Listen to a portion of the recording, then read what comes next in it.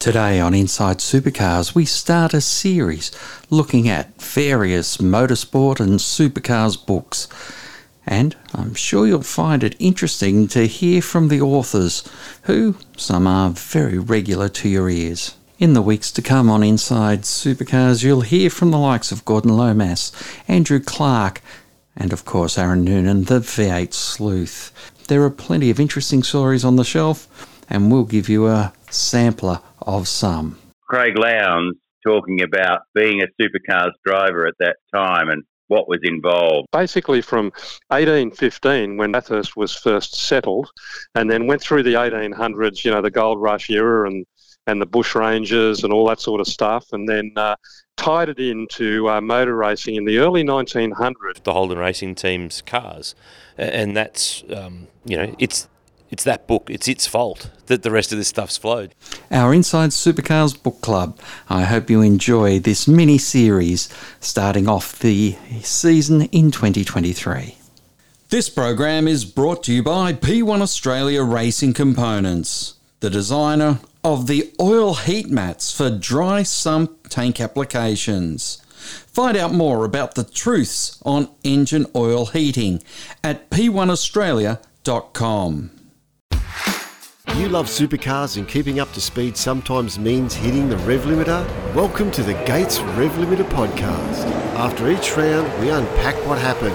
Join Andrew Clark. Would have paused a fraction and got it right, and they probably still would have won the race. And yours truly, Neville Wilkinson. These are the heady days when Ford was spending mega bucks for all the action, all the controversy, and sometimes a little emotion. The Gates Rev Limiter Supercars podcast. Subscribe now on Apple, Spotify, or where you listen to them.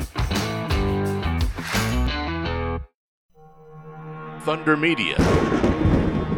Hi, I'm Chaz Mostert. Hi, I'm Shane Van Gisbergen. And you're listening to Inside Supercars. From the racetracks across Australia, and here's Inside Supercars. Our first Supercars Book Club is a very familiar voice, Mark Fogarty, who wrote a book on Craig Lowndes just over 10 years ago. And we delve into why, how, and would he do it again? I dwell on it. It certainly put me off writing books for life. I'll tell you that. Fogs on Craig Lowndes, the Inside Line. It starts now. Welcome to Inside Supercars, Tony Whitlock and Craig Revell, and we're joined today by the author of Craig Lowndes, The Inside Line, Mark Fogarty. Welcome back to Inside Supercars. Your book and the publishing of Craig Lowndes' story back in 2010. Well, you certainly have a good memory. I'd almost forgotten about it. It wasn't actually the Craig Lowndes story. That was sort of the point of the book. It was Craig Lowndes talking about being a supercars driver at that time and what was involved and how he went about it and what went on in the world of supercars. It wasn't, and it was never intended to be, an autobiography or his story. There's not, we touch upon a little bit of history, but, it's not the Craig Lowndes story, and that was never designed that way. And there was a reason for that, because originally, as I said, when it was written in 2010 and published, I think around Father's Day, September-ish, or October, November 2010. Even then, it was sort of, Craig was starting to think about, perhaps retiring. Took a little longer than anticipated, I think. But then, so this would be an interim, if you like, and then once he had retired, then the full authorised autobiography would come out, and there was a very loose plan that, I would ghostwrite his autobiography. And I ghost wrote this book, although I was a bit more, prominent in it in the sense that it was, by Craig Lowndes with Mark Fogarty. And although it was written in Craig's first person voice, you could probably clearly tell that I wrote it, not him. And of course, you were back in Australia then when he burst onto the scene in 94, 5, 6. And he certainly was the kid and coming strongly, wasn't he? I wasn't in Australia when he burst onto the scene, actually. I'd gone back overseas. I'd been back in Australia briefly for a year, and 92, 93, but no, I was back there. So I was obviously aware of what Craig was doing back in the 90s and would see him when I came out on various trips for the Grand Prix, particularly, or even some Bathurst 1000s.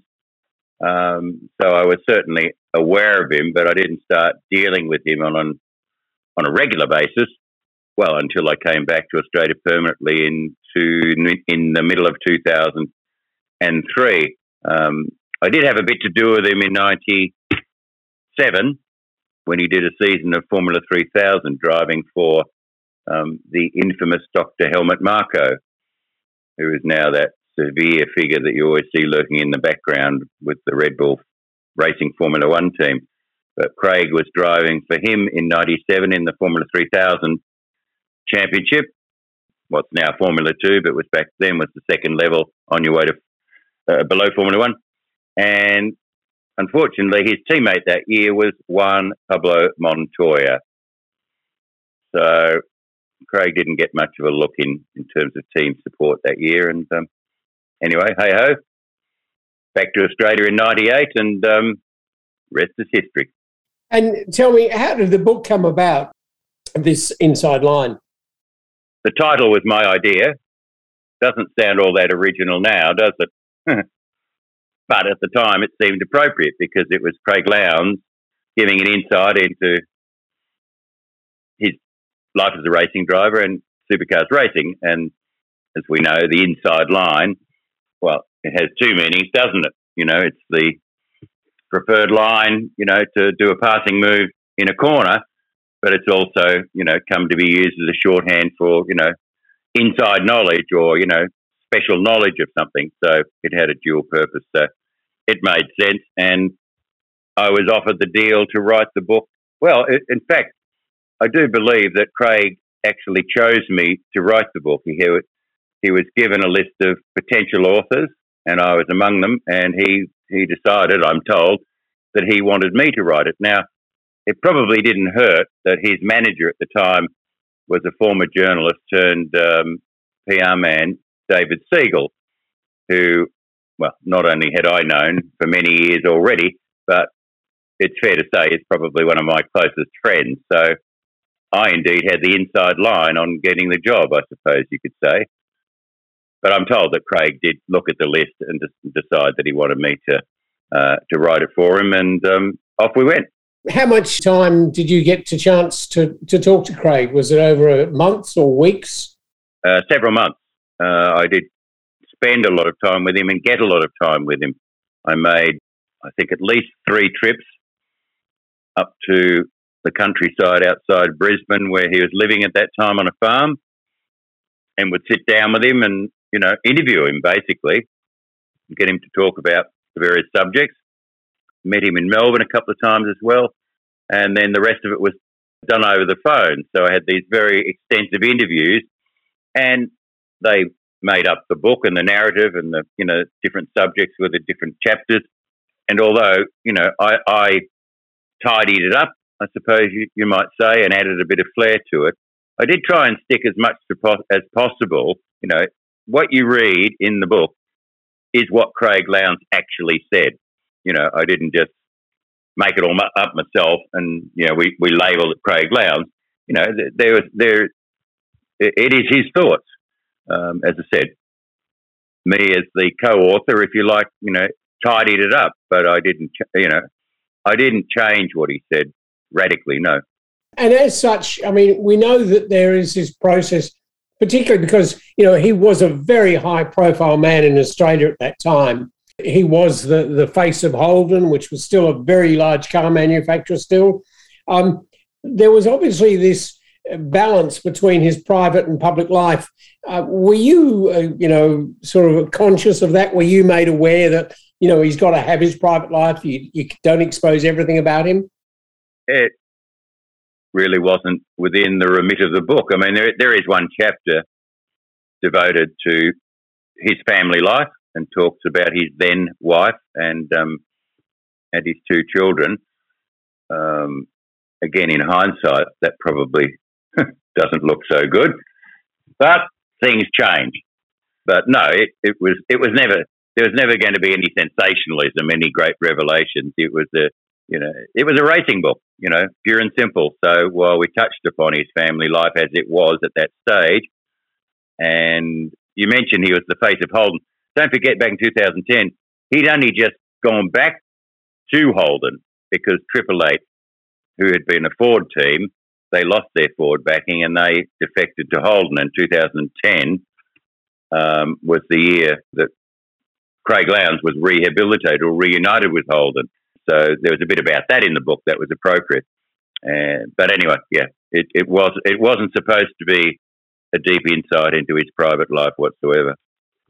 Craig can be fairly verbose. Was there a lot of editing had to be done to keep it within the lines of what you were trying to achieve in the story and narrative? He wasn't overly verbose. He talked at length about everything that I wanted to discuss with him, and I pretty much just let it ran. I had a vague idea of, the length of each chapter and the overall length of the book, which I still couldn't tell you off the top of my head. 80,000 words, maybe. I don't know. But it's not a short story. But I was never given a word length, I don't think. Although for some reason, I don't know. So I just let it run. And if I had, sometimes things needed to be amplified, or sometimes, yes, he may have, over-explained something. Well, it's like any writing, it expands and contracts according to the relevance and how much space. But as I said, I don't recall anyone saying, well, you can only write 80,000 words or 50,000 or whatever. I remember just churning it out. Probably, as I said earlier, it was done over several months, but the hard yakka, the actual writing of it, I reckon I knocked it out in 3 months, maybe a little less. I was pretty much writing a chapter a week, certainly, throughout August and September, I was writing a chapter a week, to get the book ready to be published. I'm guessing now, but it must have been in late October or November of that year, 2010. How do you feel that the book has stood up to the test of time? In obviously, as you say, that there's more books about Craig to be written because his career is, while it hasn't ended, it's certainly coming closer to the end. I'd like to think it holds up extraordinarily well, but to be brutally honest with you, Tony, I haven't looked at the book probably for 10 years. I have a couple of copies in my bookcase somewhere, and one is on display, for want of a better term, trophy cabinet in my living room. But it's honestly not something I dwell on. It certainly put me off writing books for life. I'll tell you that, because even though I got relatively well paid for it, and I stress relatively, because things have changed, and unless it's an absolute superstar, you don't get big money for books. But it's probably the last motor racing book that anyone's made any decent money out of. It was hard work. It was grinding, to churn this out, and 80,000 odd words, even though some people who know me will laugh because, they would say that, well, folks, you'll use, why use one word where 20 will do? But, I found it very grinding to get it done, and to a high, I was trying to get to a high standard of writing it. And I was pretty happy in the end, because through the editing process, they, so little was changed as to be almost nothing. And that's pretty satisfying as a writer, that what you submit, goes through, and all they're correcting, if anything, is just, there'd be some typos, just things happens, or, spelling mistakes, or just, technical errors in terms, rather than someone having to, a copy of a book editor sitting there going, "Oh, this is rubbish. I've got to rewrite this." As I said, virtually nothing was changed, so I felt that I had done a good job from that point of view. Well, Mark, I'm sure that Craig would join me in saying that we're not surprised, and that's the case, because we both have enjoyed reading your words and subjects as wide an array as you've covered in motorsport, and look forward to, while you might not be rushing to your next book, we look forward to when you do your next book. And thank you very much for joining us on Inside Supercars and giving us the inside line on you writing Craig Lowndes' Inside Line. Thank you, Mark Fogarty. Thanks for having me, and thanks for reminding me of the torment. I'll now have to go back and read the book, of course. My thanks to Fogs there. And next week on the show, we hear from Gordon Lomas, who goes inside some of his publications, including a number of very special Bathurst books. Basically from 1815, when Bathurst was first settled, and then went through the 1800s, the gold rush era and the bush ranges and all that sort of stuff, and then tied it into motor racing in the early 1900s. I hope you'll join us then on Inside Supercars. Until next time around, keep smiling, and bye for now. Inside Supercars is produced by Thunder Media. Tune in next time for more, or lock in the podcast on your iTunes or mobile device. Search Inside Supercars. The views expressed on Inside Supercars, including the panellists and guests, do not reflect the views of the network, Thunder Media or Sport Radio. Any publication or rebroadcast of the show without the expressed written permission of Thunder Media is strictly prohibited. You love supercars and keeping up to speed sometimes means hitting the rev limiter? Welcome to the Gates Rev Limiter podcast.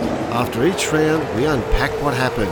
Join Andrew Clark. Would have paused a fraction and got it right, and they probably still would have won the race. And yours truly, Neville Wilkinson. These are the heady days when Ford was spending mega bucks for all the action, all the controversy, and sometimes a little emotion. The Gates Rev Limiter Supercars podcast. Subscribe now on Apple, Spotify, or where you listen to them.